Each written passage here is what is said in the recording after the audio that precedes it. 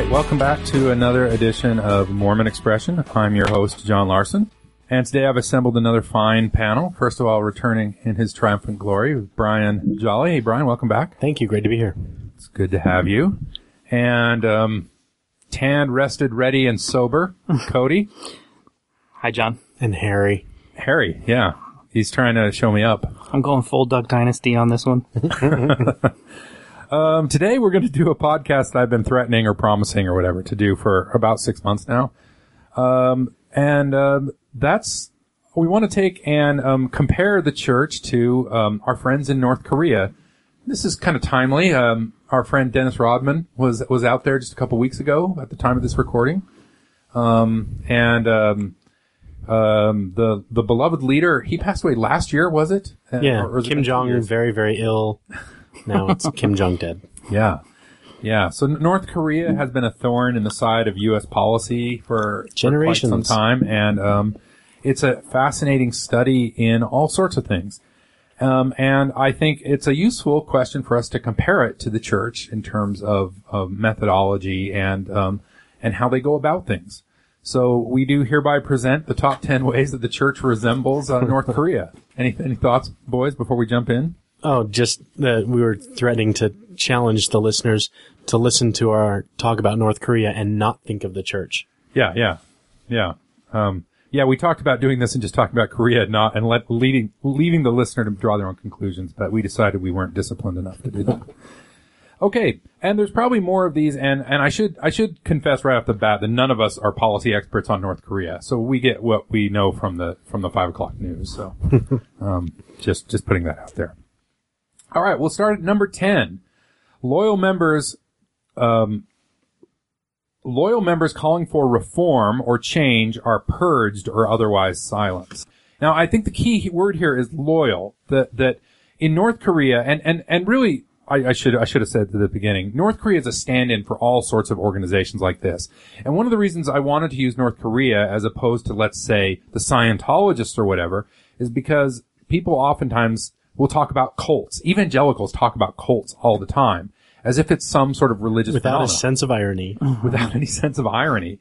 But I think there's a broader question that there are these organizations that sort of take this religious or quasi-religious belief in this central authority, and it can be a dogma, it can be a person, it can be all sorts of things. And I think there's this false dichotomy that sometimes religious people bring up, and they say, "Oh, well, you atheists, you have your own same problem because you look at Pol Pot or Stalin, or they'll even throw out the Nazis, even though the Nazis were awash in Catholic Catholicism. But they say these were atheistic organizations; they're just as bad. And myself, as an agnostic, would say precisely, because I don't believe in any sort of God. So the Mormon Church, Scientology, and Pol Pot are all birds of a feather of the human imagination. And you can substitute nationalism for religion. They're interchangeable in my mind. And they take on a lot of the same trappings. So that's sort of why we want to compare these two. So going into our list, the loyal membership. I think this is key to these type of organizations, is there is no loyal opposition. That is not allowed, and you won't find it. You'll always find critics, and the critics are always silenced and purged and whatever. But in the case of organizations like North Korea and the church, there is no avenue for any sort of loyal dissent. And there's people who will disagree, but think about any sort of stake conference or ward meeting or anything where somebody can go up and say, I respectfully disagree with this church policy, or disagree with this doctrine, or disagree with this decision. There is no avenue for that whatsoever. Yeah, who do you tell if you feel like there are just too many meetings? It's in the handbook. What are you going to do? Right, or something more fundamental, because one of the church's shell games oftentimes is, in the present, it's doctrine. And in the past, it was just policy. So when you read through the improvement era in the 60s, when they were defending, the racist doctrines, there's no poo-pooing the ERA. Yeah, the ERA is another great example. There's no ambiguity that the brethren are talking about this doctrinally, that this is a doctrine of the church. And now we say, that was just about policy. But so in the present, there's never a way to say, I disagree with this policy, because you can't do so. Well, in the priesthood, who's the person that has the authority, the keys to receive revelation for the whole church? So it doesn't really even matter whether people disagree or not, because if they disagree, it's because they're not interpreting the Spirit properly. And so even it's fine to disagree, but it's not going to ever do anything. They'll just talk to you and say, well, the brethren feel this way about it, and they're the ones who receive. But when you say they'll talk to you, that's key. I mean, if you get up in just priesthood meeting and say, "Hey, the stake president, I don't agree with this policy," they're saying that they don't want kids dating at all until they're 18 or something. Stake president can do things like that. Stake president sometimes makes dress and grooming standards and decisions like that. Or the stake president. Here's one from when I was a member. They said every man had to shave off all of his facial hair. Stake president dictated that. There's no you're not allowed to voice any dissent at all. It's gotten worse in the last few years. I mean, they actually tell you that you're not to write the brethren directly, that you should follow the chain of command, and you'll never get really past your stake president. Yeah, and we'll come to that again here in a little bit. We'll circle back to that one. Okay, number 9. The organization is overly focused on winning vulnerable populations such as the youth, those who are grieving, or those who are in financial distress. And the more cynical among us will accuse organizations like the church of keeping people in a state of emotional distress. One miracle at a time, John. They will extract enough tithing or enough taxes from you that you are forcibly in sort of a dependency on the church. I mean, you look and see what the church does is it takes 10% of your income and then it gives you back canned peaches. But those canned peaches come at a price, and it's the double bind. And the governments like the North Koreans will do the same sort of thing. And this is what our right-wing friends are always railing against, where governments can overly tax the people, then send it back to them in sort of aid, but then they keep this dependent cycle. So I'm not against any sort of aid for vulnerable populations, but it can be used as this manipulative tool. And then the governments focus on that. Governments like the North Korea always have big youth programs of indoctrination because youth are vulnerable to this sort of thing. And you look at all of us who've been on missions know that in a backhanded sort of wink wink way, you are taught to focus in on vulnerable populations. I remember one missionary one time sitting, this is when I first got out, I was out about 2 months, and this missionary was about to go home, was sitting in the lobby, and he was like, I sure would like to baptize somebody who's not retarded. But you know that everybody's out there knows that a large percentage of the baptisms are people who are in emotional distress, people who are mentally deficient, children. Easier to persuade. Easy targets. Well, yeah, I'm thinking about something that happened to me when I was out and going to school. I remember a friend of mine's daughter, she was a less active lady, and her husband was not a member, and something happened with their family, and they had like a major crisis in their family. And I remember thinking, I actually sent the missionaries over there right then, and I said, look, you guys go over to this family, and and as a member, you don't think that's really that bad because you're like, they need. No, they're in this. emotional distress, yeah. And this will save them. But if you look, either way you look at it, that is exactly what's going on. Wasn't it Boyd K. Packer who said you should go to funerals because people are contemplating the afterlife and that? They're open to the Spirit. Yeah. That's what it is. Yeah. They've been humbled and they're feeling contrite and vulnerable. Was the essence of the talk. I think it was Boyd K. Packer. Yeah. He has a rather famous talk where he talks about that you shouldn't talk about that he said at his funeral he doesn't want them even talking about him. Yeah, don't talk about the deceased. It's a teaching opportunity. Yeah. And that's a classic example of that sort of thing. And you can see this in other organizations, like the Nazis, before they rose to power and swept the election. I mean, they started the Hitler Youth and that sort of stuff. So where you're going to focus in on, and they use that, they turned that into a sort of Stasi where those kids were turning their parents in. Right. And we've seen the same thing in the church where there's stories about them, in the young men's, young women's training their kids to sort of rat out their parents and tell their parents not to do this or not to do that. I think one thing that also applies to 9, is how they lower the age for the missionaries. Isn't that kind of, why did they do that? I mean, obviously Absolutely. They did it because they didn't want them going to college and learning how to think for themselves. To me, it's right off. Yeah. Right. Yeah. You go on your mission, you focus on nothing but the church for 2 years, you're much more likely to get indoctrinated. Commit yourself to it so that when you get out, you'll feel like You don't want to feel like you've wasted 2 years of your life, so you'll just stay focused, get married, have a baby, and then you are locked in. Good luck getting out of that. Right.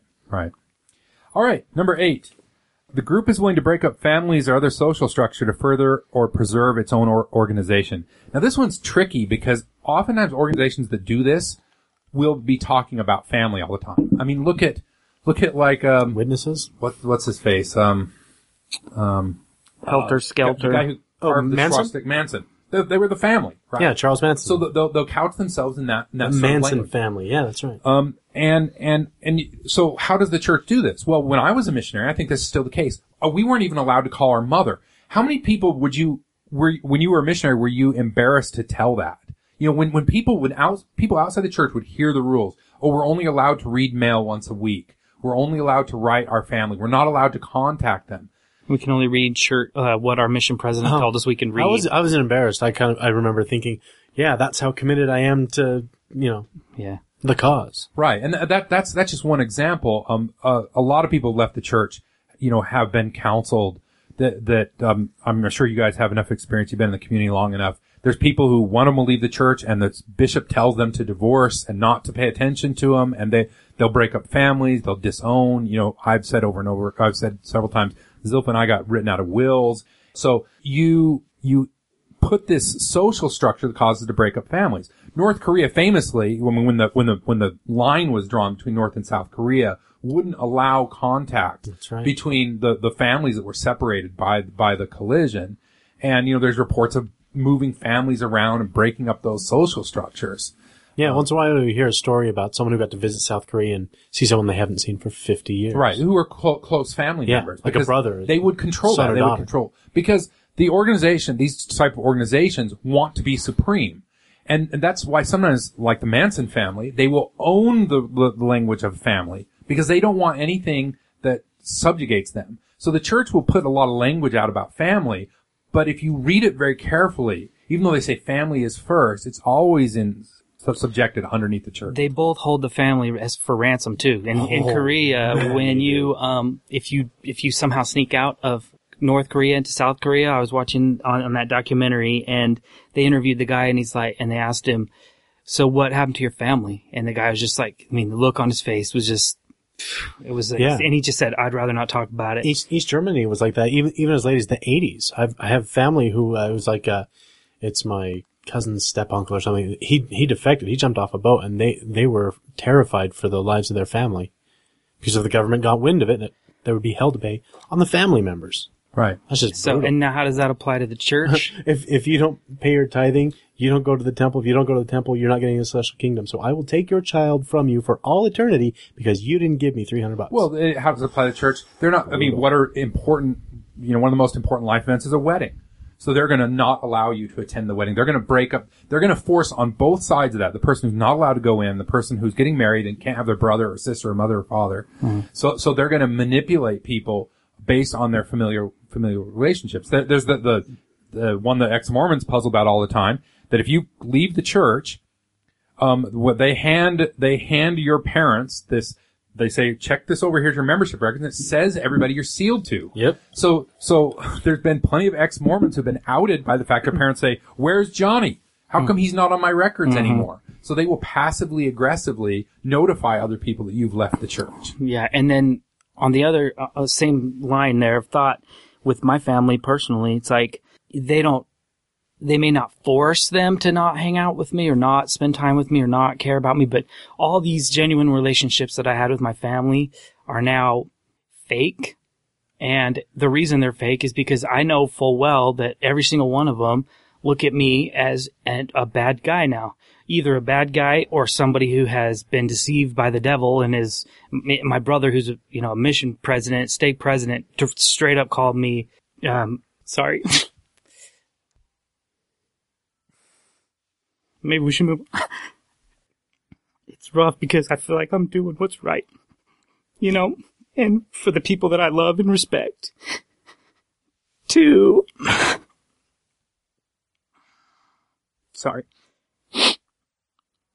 all of a sudden just do this 180 on me and just look at me like I'm a bad person just for questioning, and wanting. I was actually trying to salvage my testimony, I wanted to understand it and make it work. We're probably going to edit this all out. No, dude, this Sorry, is the I'm best part. just such a baby, but it's hard, man. And my family I have no relationship with my family. I made a last cry for them to like listen to watch this, that thing that John Dehlin did about trying to get families to not get torn apart. Not one of them would watch it. Not one. And I haven't met your family, but I'm sure they're all decent people. Oh, they're super and awesome. That's the point, is this organization has socialized that, has ground that into people's heads in such subtle ways that they can believe they're a family-oriented organization. They can split up families, still pat themselves on the back. And that's why the organization is so damnable. Well said. Sorry. Okay. Number 7. Members are encouraged to look and dress the same. Uniformity is encouraged or required in clothing, haircut, jewelry.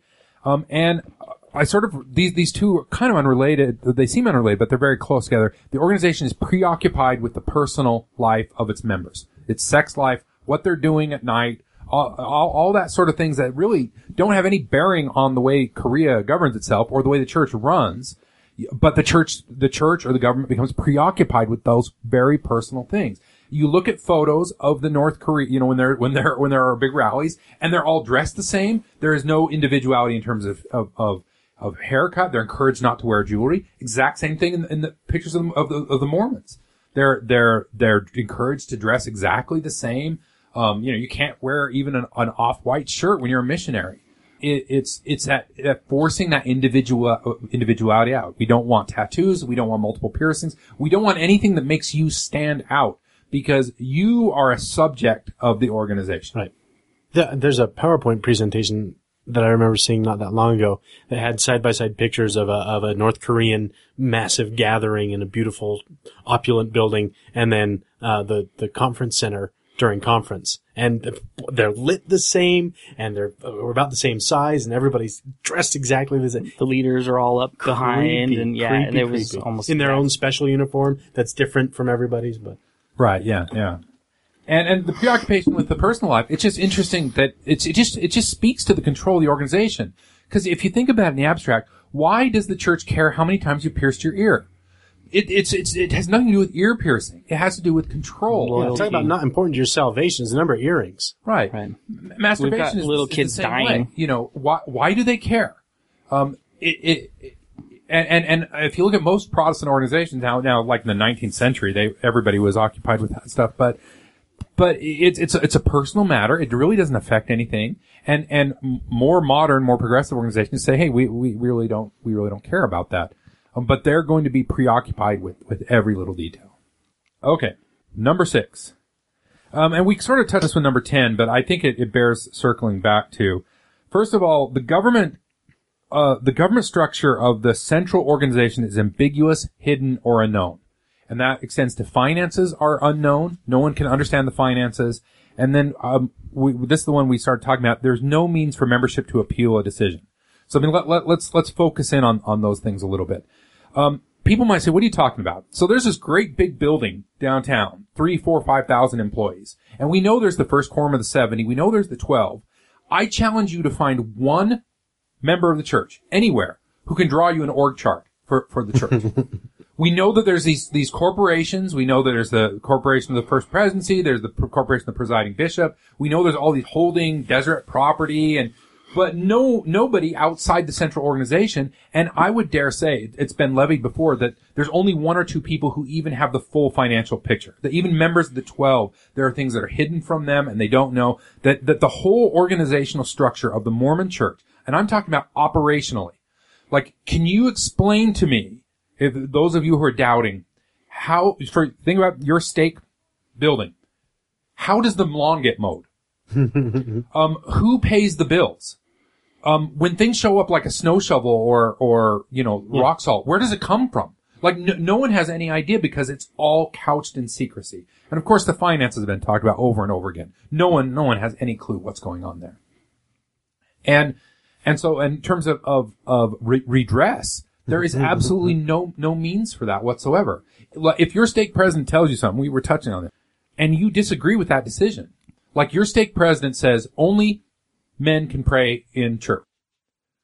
and we know the church has talked about this and tried to address this and tried to stop that practice. That practice is still out there. But you're a member in the Timpanogos First Stake or whatever. Well, I guess it's still out there. You're not. You Women still can't do it in open general sacrament conference. meeting Can't do either. it. I don't think has to be a priesthood holder. But general opening conference, a sacrament. woman has never said an opening or closing prayer.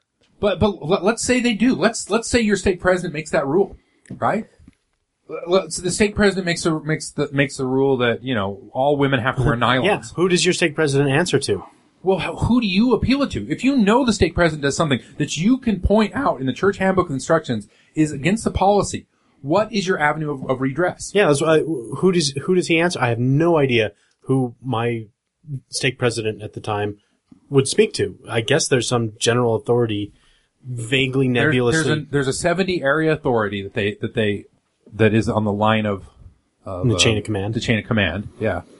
But you have no access to that guy. No idea. And I would guess that 99% of the membership has no idea even who their area authority is. I agree. Let alone how to contact And all it them. would take too, if you tried to go over somebody's head, is just for that stake president or whatever to say, "Oh, this guy, you know, whatever," and he could easily squelch whatever you're trying to do. Well, you get reprimanded from the general authority. You've got to go to he'd your, say go you gotta back. The Right. church says over and over again that if you send us a letter, we will send it back to the stake president unopened. Yeah. So now the church is making progress. They do have a sex abuse hotline now. So, but you'd have to have a copy of the church handbook of instructions, which is not given to you to know what that hotline is. Good grief. So, you know, it's not something they publish out to the membership, you know. Right. Which they could. They know where everybody lives. Like, they could send a letter directly There's to the a members bulletin saying, board in every hey, ward." guys, if your stake president is touching girls, this is the number to call to get in touch with Salt Lake. Nothing like that. There is no redress. Same thing with the Korean government, you know, and these other, it's always top down. Yeah, is this what we're talking about, the feedback loop? There's no feedback loop? Is that Yeah. is that a later one? Well, I think, no, go ahead. Go ahead and talk about it. Well, yeah, so in North Korea, the leader sits at the top and he's praised by everybody who's immediately around him because the dear leader has all the power and all they can do is kind of kiss his ass, and they assume his command is divine and it works, you know, top down. But if something's going wrong, nobody's got the guts to tell him because they might look disloyal. And That's in Korea, exactly you're how the like, church works. dead. The dear leader's at the top. He's surrounded by fawning sycophants. And if there's something wrong with the church, well, it's probably because the people are sinners and they're not implementing it correctly or whatever. But all the programs are perfect. Well, and that idea that the programs are perfect, to go with our point, goes hand in hand with the programs are unknown. How much does the church spend on its welfare farms? You know, if you drive through the Wasatch Front, you'll see these great big grain silos that the church brags they keep filled up to the brim all the time in case of the apocalypse or whatever. How much does that cost? How much does it cost the membership to keep a full supply of red winter wheat? Wouldn't they account for that as charity too? I don't know. They might, I mean, but that's the who point. knows? Is the membership It goes would on make and sense on to. and says, hey, you know, I have faith that everything's being run in good faith. But you can ask people like, why does the church run the single largest cattle operation in the United States in Florida? And no one has an answer for it. And matter of fact, you can't find that fact anywhere in church published material, right? People talk about it all the time. So if you Google it, you'll find a lot of, you know, why do they have 40,000 acres in Florida and all these cattle and all that kind of stuff? But so members have this naive response saying, well, I know that because they don't have any view at all. And if there's anything we know, even from church history, even if you accept a faithful church history, you will look back on all these things and say, the church is constantly being directed by men who make bad decisions. I mean, that's the standard apologetic defense for things we've mentioned before. So why do we never apply that standard to the present? Why don't we ever say, holy shit, we've had all these things where the prophets have been off. Let's do an audit. Yeah. And try to figure out what we're doing now that falls out. No. John, they were just acting as men. You know, that's how that works. If but they ever they're never acting prophesied as men right now, right? Right, That's right. always yesterday. until tomorrow, and then, oh, whoops, gay marriage. Sorry about that. The same thing, you know, with That was never doctrine. Yeah, that wait, was- wait they for were that, just talking ladies and as gentlemen. men. That is coming. gay marriage.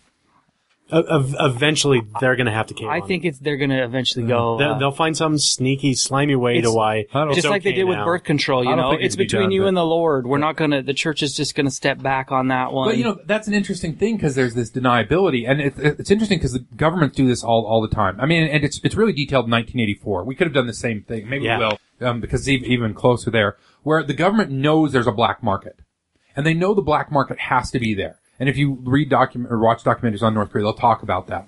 And what I'm arguing is that the birth control doctrine is the black market for the church. Because you can go, not on the church's official site, but if you go get like a disc, you buy it, like Siegel book, and search thing, you can find plenty of talks and books and stuff that say birth control is evil, birth control is wicked. Brigham Young said it was next to murder. But you won't find anything that says birth control is okay, right? Until Gordon B. Hinckley. Even then, they'll say things like, it's between you and the Lord to figure out how many kids. So what I'm saying is if you have a thing saying this is okay, and this is wrong, and then you have neutral. What we have is a whole bunch of people saying it's wrong and a whole bunch of neutral people. Well, that doesn't, a negative plus a neutral does not equal a positive. Right. And because it gives the church this plausible deniability. They don't have to ever contradict the other brethren. They can always go back to the old doctrine, and they don't have to have this situation where they contradict themselves. That's what freaks me out about all those doctrines that are messed up, and they never apologize for it and say that was wrong. Right. Like all the crazy stuff that Brigham Young said. They just say, "Oh, he was speaking as a man," but they don't say he was wrong. Right. They just say we don't focus on that now, which means at any time they could go back and use that same thing to justify redoing it again. The best exercise in this, the most stark example of this, and it's probably going to change soon, but I have photographs of all this. I can dig them out and post them. If you go down to the Mountain Meadows massacre site, the church controls the bottom site where the massacre happened. And there's a big monument to the church building a monument to the Mountain Meadows. That's if you read all their stuff. And I have photos of this stuff. It talks if you go to Mountain Meadows, you see this big sort of pillar, monolith. And then there's a big plaque that tells you about the church building the monument. It doesn't tell you anything about what happened. It doesn't. But if you go up to the state site, which is on a hill above there, then there's this great big thing that tells you exactly what happened. It lists all the people that were killed. And you'll notice that everybody over 7 was killed, and everybody under 7 or 8 was left alive. Yikes. That's not true. They over 8, so the 9-year-olds and 10-year-olds they killed because they were by Mormon doctrine. It's just gross. Yeah. But do you think those guys were evil, or do you think they were faithful, or both? Both. Well, Certainly yeah, both. right. And they were following orders, right? But the point is that here is set in stone a way that this is done, where the church is building this monument, but not acknowledging any wrong whatsoever, because the monument talks about Gordon Hinckley dedicating the monument. Mm-hmm. And it's this crazy mind that you only realize if somebody points it out to you and you're like, oh my God, there's nothing about the actual occurrence here on this site. And it's this great lesson in how the church never backs itself up. The problem with it is it lets the fundies keep going forward because they can rightfully point out to you, where's the church ever retracted the birth control doctrine? Right. And they never have. Mm-hmm. Which unfortunately leaves a burden on the people, because what does the church want to have happen? And Brian, you mentioned it earlier. They don't necessarily want people to have 14 kids anymore, because then they're gonna eat off of the church welfare. What they want is 25 and 26-year-olds to have kids. And so I'll give you my cynical theory here, because people go to BYU where they're still fairly conservative, and these bishops and stake presidents will pull this stuff out and talk about how birth control is evil. That was still around when I was at BYU in the 90s. And then people crank out 3 or 4 kids when they're young, which, like you were saying, locks them in. And so the church really isn't interested in people having 10 kids, but they want you to have 3 kids really early. Yeah. Because then you can't. Well, you feel invested, and so your time is full, and you don't have, and we talked about this in another podcast, like the luxury of being able to contemplate and think and come to conclusions. But if you're so busy with your kids and you're working your calling all the time, there's no time for that kind of reflection. Right. You're so invested and so occupied that leaving isn't really ever on your radar. Absolutely. Okay, so number 5. Number 5 is very much related to number 6.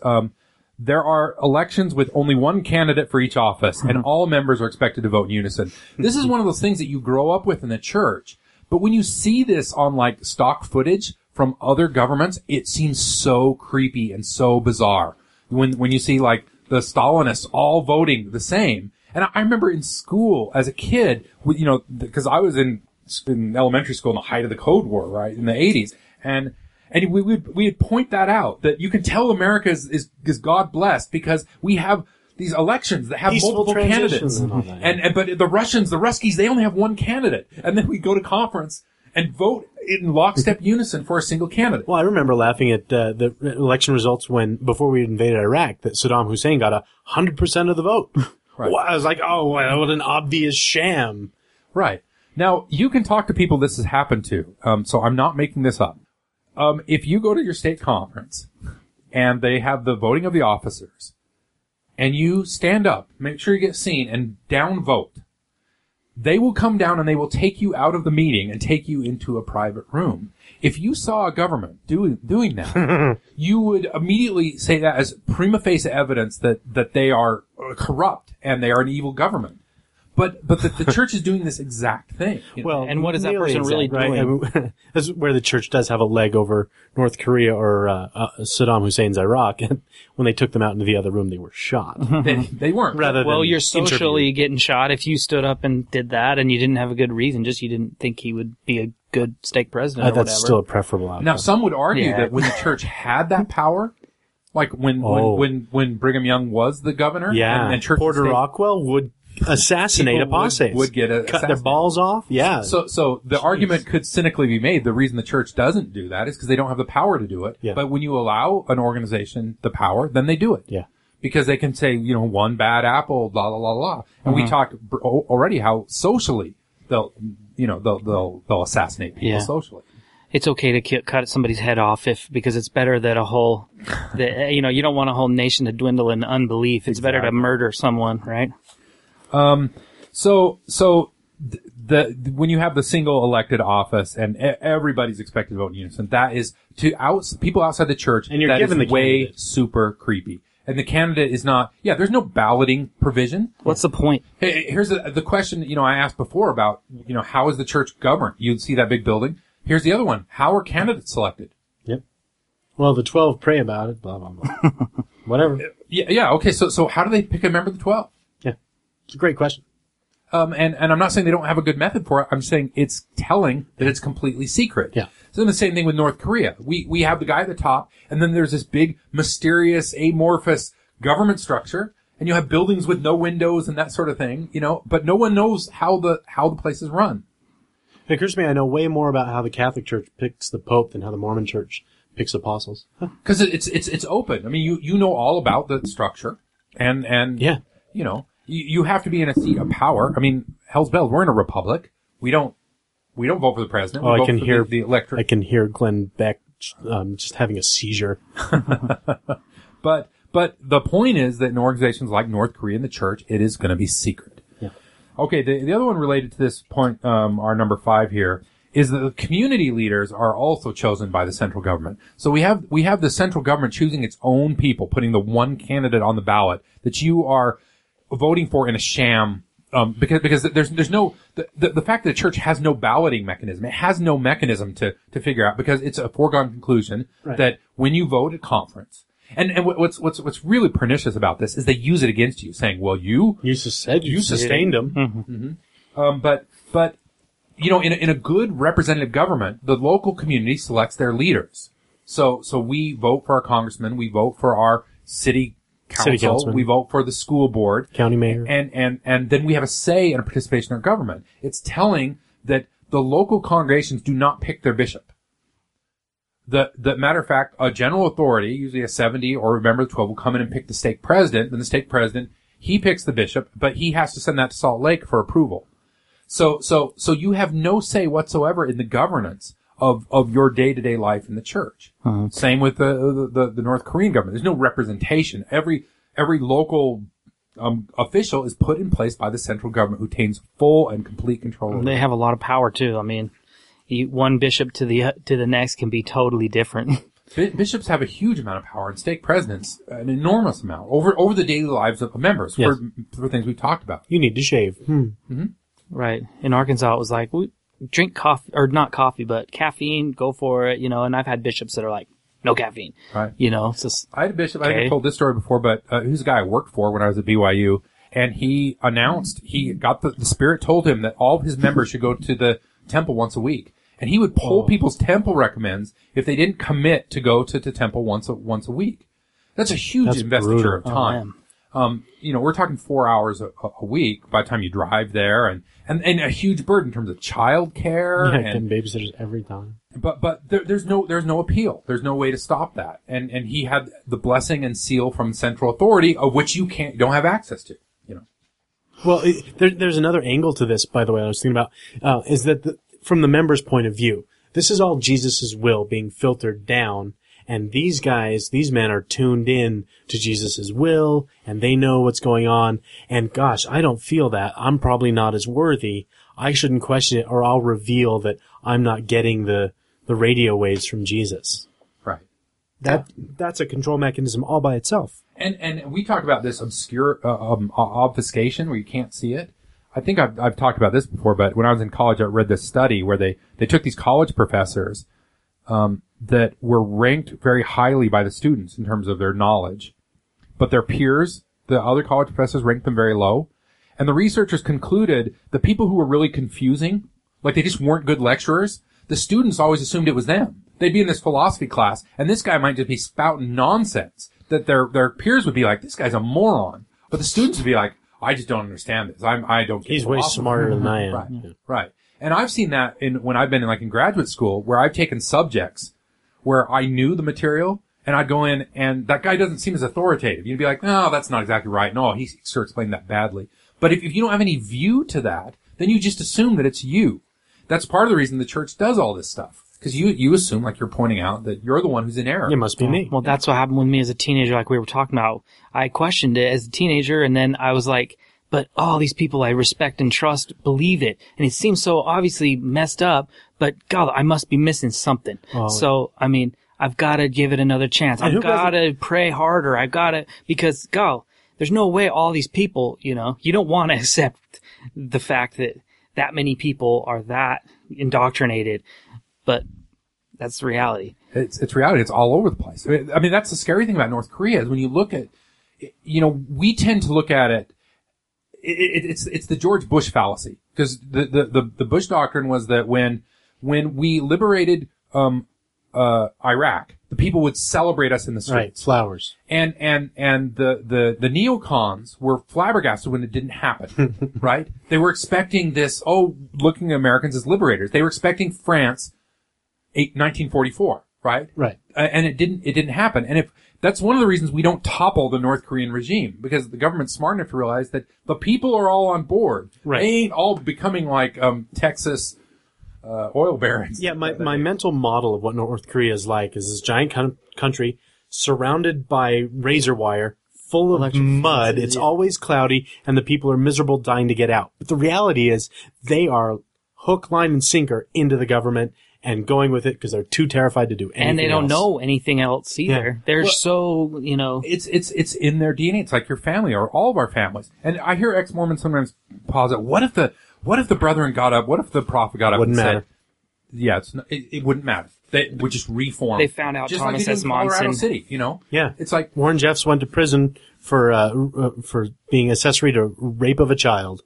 And they're still taking orders from him. Right. Yeah, I was down there the weekend. I went to the Walmart in Virgin. We were coming out of and I had to get my kids a toothbrush. They'd left their toothbrushes at home, and there were the Cohabs were there in the Walmart, and there's no central authority telling them to do their hair up that way and wear those dresses, overalls. But there they are. So that's why those organizations are powerful. That's why we can't just topple the North Korean government. Right, because they're willing captives. Yeah, they don't know any better. It's Stockholm syndrome run wildly amok. And that reminds me of one of those. Sorry, No, go ahead. That in one of those documentaries they did this. They were doing these cataract surgeries on these people, and some of them had never seen their whole lives. And when These they are took, North Korean citizens. yeah, North Koreans, sorry. And when they took the bandage off and they're seeing for the first time, every single one of them would go up to the front of the room and just cry tears and just praise Kim Jong-il. Didn't say a word to the doctor. Didn't say, thank you for fixing my eyes. It was Kim Jong-il is the greatest leader ever. And everyone would shout, and it took like all day. I mean, it was exhausting just watching it. I can't imagine actually being there, but it was just like, holy crap. I wonder if my people. believing mother sometimes has that feeling after she's like worked her ass off all day to make a nice dinner, and then someone gets down and says, "Thanks Jesus for the food." All right. And, you know, lest we think we're great, next time you go to an assembly at your elementary school or the Independence Day, something or the other, I mean, Americans get into this sort of stuff too, you know, and we're not immune from that propaganda sort of thinking. It's something to be cautious of. You talking about the Pledge of Allegiance? Is that? Well, just all that kind of stuff where you start seeing yourselves as super blessed and super set apart and everything, you know, America, for example, is very resource rich. That's one of the reasons America is rich. We have lots of natural resources. Yeah. Lots of uranium, coal, all sorts of things. Mm-hmm. And that helped build this nation, this great nation. I'm happy to be an American. Yeah. But we start perverting that and start saying, oh, we're God blessed. You know, well, we were blessed by dinosaurs who happened to die in the right place and give us the right resources. But it's easy to turn that into this sort of exceptionalism. Divine manifest. Yeah. Mm-hmm. Yeah. Where much is given, much is expected is what it should be. Yeah. Okay, number 4. Now we're getting into the good ones.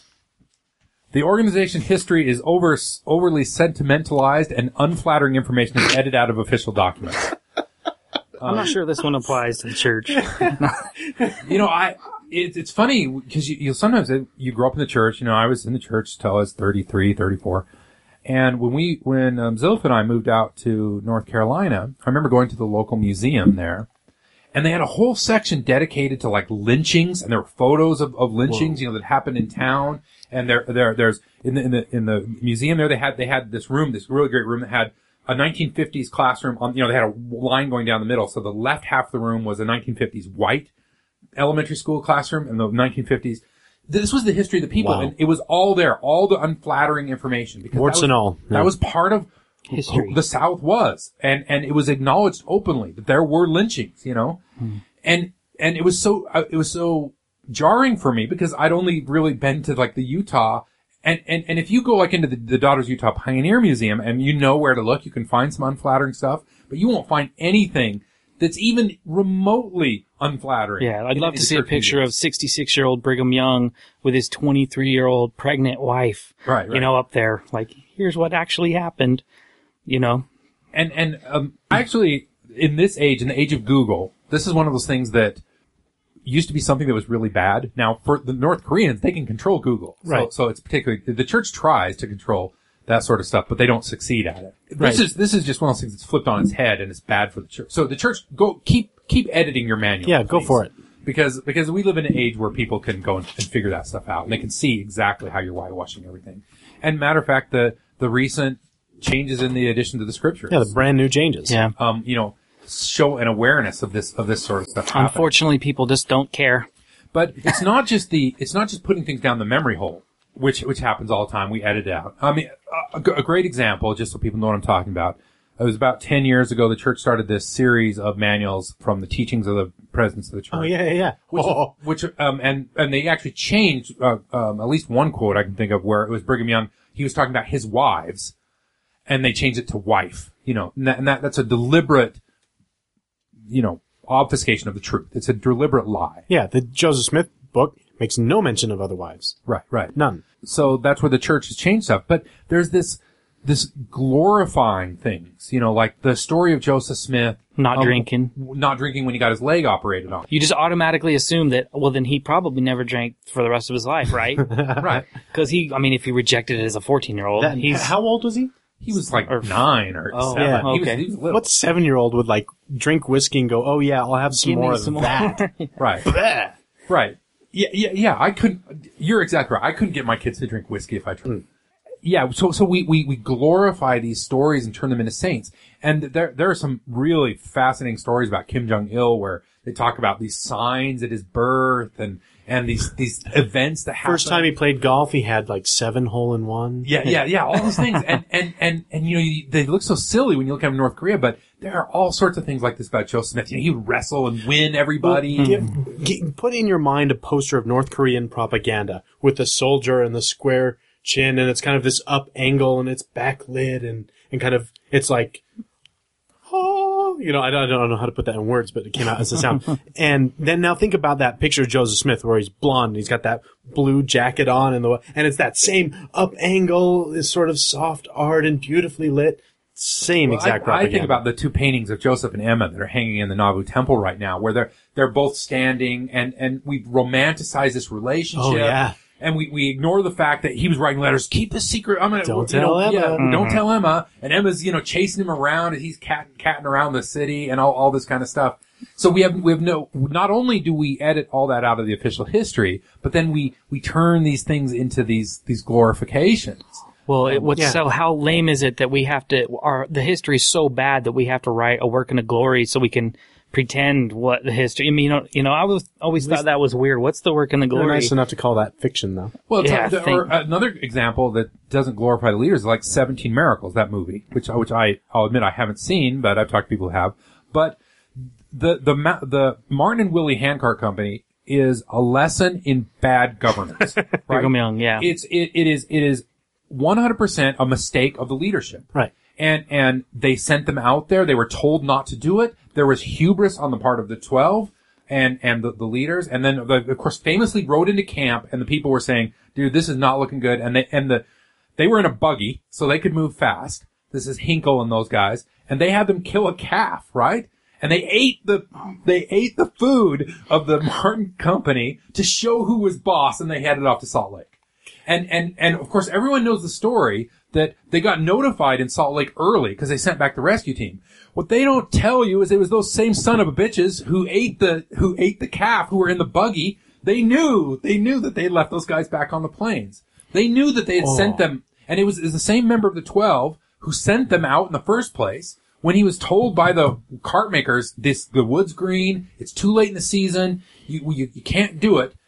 But that son of a bitch made it to Salt Lake, and he didn't go on the rescue mission. So it's this thing that anybody looks at from the outside, this government problem, but they've turned it into this holy epic. Yeah. And that's the same sort of thing that the Korean government has done. All this comedy of errors that's turned them into famine and this wasted place. Yeah. And it's all turned into this glorification. It's really quite sick. Yeah. Talk about a case study in discernment gone wrong. Like just uninspired, as clear as day. Well, at least today the church couches common sense as inspiration, like regular business sense. I mean, the church runs like any other corporation. Yeah. In the old days, they used to make stupid decisions to call it revelation, and they don't do that as much. Well, anymore. yeah, but it's, again, I would posit that it's in self-interest because they know if it goes wrong, they're going to look stupid, and we haven't gotten to that yet. I think that's later. All right. Well, let's get there. Right. So number 3, leadership tends to speak of the victimhood of the organization, even in endeavors where the organization has a majority or controlling influence. Those of us who live in Utah see this all the time. You have this controlling majority. Not only are Mormons the majority of the population, they are a super majority of the elected leadership. So, and I've seen the stats breakdown like of mayors and local Congress people. The Mormons are overrepresented in Congress and Senate. So in the U.S. government, they're overrepresented for their population. They exhibit a lot of control there. And in Utah politics, the key stakeholders, the key decision makers, are overwhelmingly LDS. So you have a LDS population 70%, and not all those are active, but for leadership positions like 90%. So the church basically, and the church is known and gets caught all the time. You read the Tribune about every 3 or 4 months, there's a story. The church gets caught meddling in politics. And the way they do it is they call them into the church and they let them know the way the brethren want them to vote. But the key is not that they're meddling in the government. The key is that they're always playing the victim card. They're a super majority who hold all the keys of power. But if you listen to them whine, you would think they were oppressed by this silent minority that's oppressing them all the time. Same thing with the Koreans. They exhibit complete control of the economics of North Korea. Now, there's external factors, but everything inside is their control. But they're going to blame everybody else for whatever goes on. Well, you get that from the Christians in America are always saying how persecuted they are because they can't say prayer in school, and that's Christian persecution is rampant. You guys are the majority by like a ton. Right. Yeah. And it's this constant. We're being persecuted by the minority, and they know what they're doing when they play that card, and they have sophisticated media machines to crank this stuff out. And we'll get there in a second. All right. So yeah, the victimhood. And once you start seeing it, you'll see it all the time. This weepy, sad story of how they're being oppressed by the people who don't want to pray, or the people who... Does that include like the persecution that all members Persecution complex? feel? Yeah. Yeah. Would that be, because they love that. Right. It's kind of funny. And here's a classic example of it. Missionaries, to go back, are the aggressors, right? When you're a missionary, you're dressing in the uniform, you're going out onto people's turf. You're going out into their homes, knocking on their doors. But missionaries all have a persecution complex, right? But you're the aggressor. You're the active one. You're showing in this up exchange. uninvited, wanting Right. people's time. Right. But they will see themselves as being oppressed, So if they show up on your doorstep and you say, I'm not interested, the missionary will take that as a victimhood. Why do people persecute? Well, you're the one who's going around trying to convert other folks. Yeah, you're the one who has to defend your claim, your belief. Okay. Number 2. Now we get to the Try not to think of the church, I dare you. The organization controls media as much as they can, including television, radio, and newspapers. All outside media, outside of their control, is cast as suspect. And in the case of North Korea, non-existent. Non-existent. Yeah. And the group has an almost obsessive focus on the outward appearances of the organization. Buildings and property are meticulously kept. Grass is cut. No litter is ever found. Grounds are always perfect. A great deal of time and resource is spent on the outward appearance. So you have these two things hand in hand. I remember a documentary I saw about North Korea years ago, and there were U.S. dignitaries visiting, and they had that somebody had snuck a camera on, but they had people cutting the grass with scissors. They had just these people on their hands and knees measuring and getting each blade of grass cut. You go down to Temple Square and everything is meticulous, right? That there is this obsessive, and you go, what's funny, you go anywhere in the U.S., and, when I lived in Wilmington, we were on the beach, like, Kentucky bluegrass does not grow in Wilmington. It's a sandbar. And you wouldn't see it anywhere except the LDS church. And the LDS church there looks exactly like it's picked up in Sandy and plopped down on the beach. I hadn't thought about that before. I was just thinking about a mission in Brazil, and yeah, the church had a lawn. Right. And I can't think of anybody else who had a lawn. And if you compare the churches to a lot of places, then they're extremely opulent in comparison to now the ones like in Sandy or whatever. Now if you go up on the bench in like go to Park City, the churches are built with nicer material. They're obviously the churches they're spending more, but in a lot of places that church looks really out of place. Like it's a lot nicer than the other things around, because there's this casting of outward appearance. And going back to the media, the church owns a lot of media companies. And the fascinating story came out in the Tribune, which is of course the paper of the Gentiles. Yeah. Well, I can't remember the dude's name, but they brought in, isn't he grandson of Hinckley or whatever, to take over the paper, and then he wanted to turn it soft focus. Yeah. And so the church's media outlets, KSL Television, KSL Radio, the Deseret News, they a couple years ago, they turned more propaganda-ish than they have been for a long time, and their viewership tanked. Yeah. But, the church controls and has all that media because they really carefully want to control their message. And it's fascinating to read both, a lot of people do this on, when something happens in Utah, to read the Tribune's article and then read the Deseret News and how the Deseret News scrubs things. Yeah. That when you have an organization like North Korea, when you have an organization like the church, they will always try to control the media. They're always trying to control how they're seen. And when you look at, if you go to the church's webpage and go to the newsroom and they go for like the style guides to the church is obsessed with, the famous one with the Mormons. You can't call us Mormons, but you can't call anybody else Mormons. We control this term. We control how it's used. You can't call us the church. You have to use the full name. Just this obsessive, meticulous control that really has nothing to do with reality. But has to do with that controlling the image. Yeah, their image over everything, including your family, your dignity, your home, and it doesn't matter. Church first. Don't care. In one of those, you have to buy medicine. You have to buy food for your family. No. Tithing first. Us first. Not you. Right. in one of those documentaries, they let him go to one of the people that was getting the cataract surgery done to their home. It was downtown Pyongyang or whatever, and there was pictured in every house. They have to have a picture of Kim Jong-il, the grandpa, and then Kim Jong-un or whatever. Holy And- Trinity, right? Yeah. You cannot have any other pictures up in your house, and it has to be right up at the top, perfect. And when they were taking pictures of it, the guy explained, you cannot take a picture below this line right here. And she was like, why? She wasn't even being rude. She was just like, so why is that? You know, she was honestly asking a question, you know, and man, the second she said that, the guy grabbed her arm and just like pulled her away from the picture and was like, it was obvious that you just do not ask questions. Yeah, I remember hearing a reporter who was in North Korea a couple of years ago, and they would stage every photo. And if the reporters got caught taking, just even turning, 90 degrees to the left and taking a picture, then they would take the cameras away. And it's that obsessive.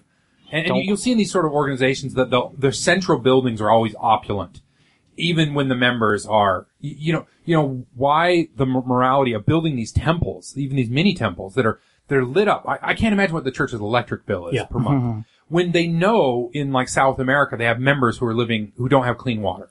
That if you sing these songs about primary children, of being all over the world, Jesus loves all the children.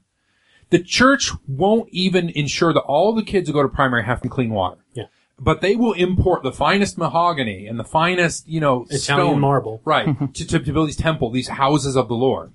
Well, that's God's will, though. That's what he cares Greedy about. bastard. But in these organizations, it's always the same. The central buildings, the central control is always very beautiful, no matter how poor and how ravished the people are. Even the chapels are like, I mean, not to that same extent, but in Chile, that's how it was. The chapels were like the nicest building in most of the cities that I was at. Absolutely. And this is where we're going to hold the church's feet to the fire. I'm like, how many?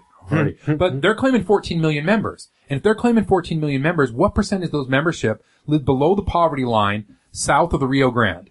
It's a huge percentage. So the majority of members, or a huge plurality of members, are living in abject poverty.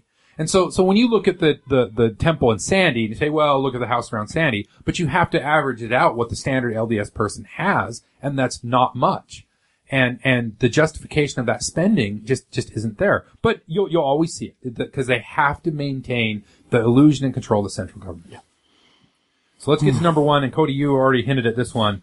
Sorry. And this is the one that's most chilling to me. The term beloved is applied to a living leader by other leaders of the organization and the membership, and you will see photos of the leader. If you want the number one sign of an organization you want to stay away from, any organization that puts up photos of its leadership, and not just like in the hall of past presidents, but like if you're at a bank or something and the picture of the bank president is on a cubicle wall, run. that is scary. And the idea of calling any leader beloved, I mean, think about it like if we called them our beloved President George Bush or our beloved President Barack Obama. It gives you chills, right? But that's the way we talk about the beloved prophet. And that's the way they talk about themselves. The other members of the 12 who are ostensibly in line to become that prophet will use that language. Yeah. And that's what's used in North Korea. And you'll see that. You'll see pictures on everybody's wall of the leadership. And it's so eerily striking to the LDS Church.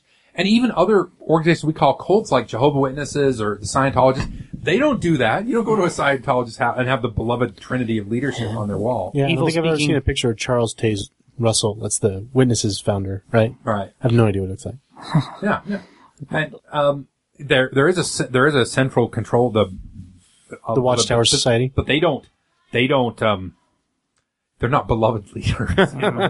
No evil speaking of the Lord's anointed. Right. Like that's out there right now. I mean, in terms of healthy organizations, and this is what's funny is because Mormons can become uber Americans. Like they really dig on American theology, let's call it. Yeah. And part of that is the power of the government comes from the people, right? And the right to govern comes from the will of the governed, right? This is one of the central tenets of Americanism. Sure.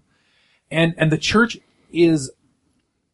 couches itself in nationalism, wraps itself in the flag. It does now. But it is the antithesis of the principles that underlie the American government. It's the opposite of democracy. It's the opposite of freedom. Oh man, that's right. That's and I mean, that's the whole point here. We compare it to North Korea because North Korea is the opposite of what the principles that America embodies. Now, we all always fall short, right? Or I would say the West, because, you know, all of our industrial peers are all in the same boat. It's not like America's more blessed than, say, you know, Norway or whatever. That's great. Yeah. The church has compulsory taxes and, lack of freedom. A regressive tax, mind you. Yeah. Because a 10% at the poverty line will keep you from buying bread. 10% when you're rich, is chump change, right? So it's a regressive tax, meaning it hits the poor, harder than it hits the rich. It's compulsory. You have no say in the government whatsoever. It's mysterious. No one knows what it's doing. It's as big a government as you get. Right? Because we don't like big government telling us what to do. I can't find an organization that tells me more of what to do. There are rules governing virtually everything in your life. Not virtually. There must be exceptions.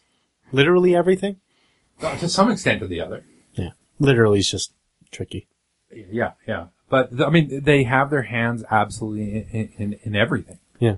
And they have a blank check. This goes back to our thing with our bishop stake president. They can give you advice on anything, which is one of the reasons that the church falls prey so oftentimes to like multi-level marketing scams and trust-based things, because wouldn't you believe that an angel can carry a lead book up into the sky?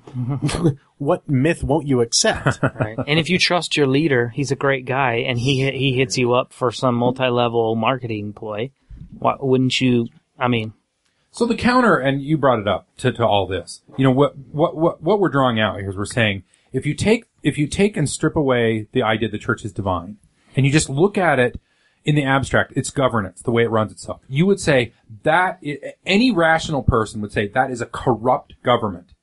And if you just eliminate all the Church of Jesus Christ stuff and you just presented it to the standard average, even an educated Mormon, and you label it so they couldn't say it, they'd say, no, that is a dictatorship. That is awful. That has nothing to do with, but they would say, well, because it's run by Jesus. Revelation. Bingo. Revelation, then we have the then it's heat okay. sink. So yeah. But we brought up the problem before. The problem is that when you look at the history of the church, even the doctrinal history, there's so much of it we have to disown now. There's so much of it we have to discard that there's no way really for a thinking, apologist to make any sort of argument that the church now is free from corruption or free from falsehood or free from the thinking of man. Because it is so apparent that even a faithful member would have to discard 60-70% of the policies and actions and doctrine of the church, historically speaking. Yeah, I have a hard time thinking of any single doctrine that hasn't undergone radical change. I've laid this gauntlet down before, and I'll lay it down now. You can show me one core tenet of the church that has not been monkeyed with in a substantial way. Just one. Yeah. There isn't one. And even practice, like the way the church ran sacrament meeting 130 years ago, there were no chapels even. You only have to go when I was a little kid and they didn't have the 3-hour block. You were going back and forth to church all the time. When we used to take the sacrament at Sunday school. Well, you're younger than me. So yeah, no, I don't know. I'm trying to think, is that true? You guys are just babies. No. We'd go to church in the morning, go to church at night on Sunday. I do remember that. Primary was in the middle of the week and that sort of thing. But you go in the Wayback Machine and you notice you won't find any chapels that are more than 110, 120 years ago because they didn't have them. They only had tabernacles. The ward didn't meet weekly. That came about pretty much after Brigham Young died, the late 19th century. So the idea that the bishop was an ecclesiastical leader, yes, but he was more concerned about temporal things. They didn't have anything like, sacrament was served on the stake level. So, the church has gone through radical reformation and reformation's too kind, but reimagining, restructuring itself over and over again. Yeah. And to the point we made before, it's all hidden. It's all down the memory hole, right? You should be able to, at a college level course, take a course in, the history of the structure of LDS service, right? That should be something that the church itself is teaching. Yeah. And has a book on. But they will constantly try to take whatever the church is doing right now and then repattern history as if it's always been this way. Yeah, the unchanging and everlasting gospel. What? Right. And it's same with, North Korea will rewrite history, tell the real shame about North Korea is that the North Koreans, we talked this before, are completely oblivious to what's going on in the world, their own history, all that kind of stuff has been rewritten. They have no way of knowing. And they have no way of knowing, yeah. And unfortunately, it breeds zealotry, you know? Yeah. Makes you wonder how many people do know in North Korea, because there are a lot of people who leave, and you know what I mean? So it makes you wonder, well, they sneak out and go to South Korea. I mean, I just wouldn't say there's a lot. I don't know. Well, a lot of people are trying to get out. Let's say hundreds. I think hundreds every year go to China. But anyway, so it makes you wonder if things are going on in the background, you know, where they're like, I love Kim Jong-il because I have to, but when I'm at night laying down, you know, talking to my buddy or whatever, we're saying this sucks. Well, there's always the fifth column or whatever that wants things changed, or people who say they don't believe it but stay in because it's good or good for their families. You'll meet a lot of people in Utah. If you hang out with professionals who drink, you'll meet a lot of like dentists and doctors and stuff say, I don't believe the church, haven't believed in years, but I know if I leave the church, you know, half my clientele is the stake and it'll just decimate my business, you know. Not worth the cost. It's not worth the cost. It's easier to just play pretend. And you know, that's probably another item we could have added, the way the organizations deal with apostates. You know, people who leave. We hit into that a little bit with the family thing, but they'll try to marginalize them and pretend they don't exist and write them off the right. It's not like people who leave the church want everyone to leave the church necessarily, because we know that everyone has their own brain and they can decide what they want. But the big problem for me, at least, is the bigotry and the people who refuse to look at history and acknowledge the things that are facts. I mean, my family was like, I will not hear one word of anything that, you know, puts the church in a negative light. Not one word, whether it's true or not, you know. Even if it comes from a church, you know, if it's coming from you, and that's part of where the demonization comes. It's like, why wouldn't you listen to this? If you're so, like, strong in your testimony and your beliefs or whatever, why wouldn't you, like, listen to what I'm saying and help me, you know, instead of just like Richard Dutcher said, pull out the high-powered rifle and blow your brains out. Right. That's what they do. Well, it points to insecurity, right? I mean, if you have the idea that the serpent is subtle and he might trick me, and I don't want you to know, but I've got all sorts of doubts, and if I hear anything you say, the devil might trick me, so I'm not going to listen to anything because I've already said that I have a testimony. I'm going to stick with that, and that's the but the problem with that is it doesn't leave me with any options other than accepting my role as the evil guy. Right. Well, which basically ruins the relationship. Yeah. How many Mormons get up and say, if it wasn't for the church, I'd be out raping babies right now? Right? I mean, people honest to God say that. I'd be a rapist. I'd be dead in a ditch or whatever. I know someone that says that if it wasn't for the church, I'd be cheating on my wife and blah, blah, blah. And I'm like, dude, no, you wouldn't. So, yeah. As an agnostic, let me tell all you religious people, stop saying that. You're scaring us. Yeah. Because, no doubt.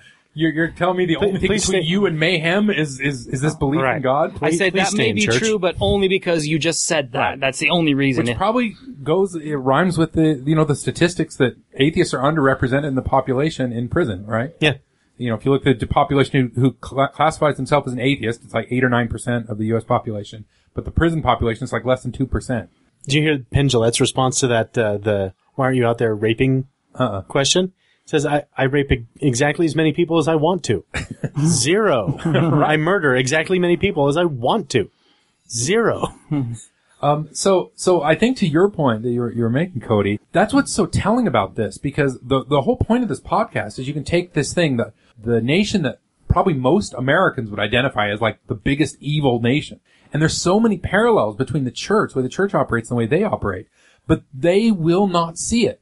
They will sit through those sham elections every 6 months in the church, and they will not look around and say, by God, this is a sham election. Why am I voting in a sham election? And that's what's so pernicious about this whole thing, is because of the way indoctrination works, is you don't see it in yourself. So is it fear on both sides? Is that what I think it's pre-fear. It's precognition. It's like...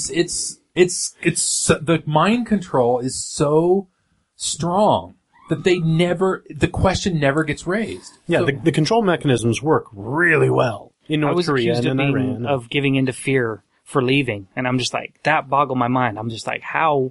I don't even know how you're even going there. I think to that point, they see it as this big black cloud, this unknown, this scary, the great and spacious building, right? And even that metaphor is so wonderful and so telling. We need to tear it apart. That they're all in a dark cloud of darkness, a mist of darkness, right? Absolutely, I agree. You guys need to climb a hill and get out of the in darkness and look around and see what's going on. Right. Because you acknowledge that you're in it. And that they just are conditioned to see any sort of question as being out of order. So it's fear that they feel in response. Where I think, Brian, you were bringing up before, the natural response should be, hey, I have the truth. Bring it on. Exactly. Yeah. That's how I feel now as an agnostic. I'll talk about anything. Yeah, prophet please. of the Lord. Here, we'll take him on in a debate. Bring the CNN cameras.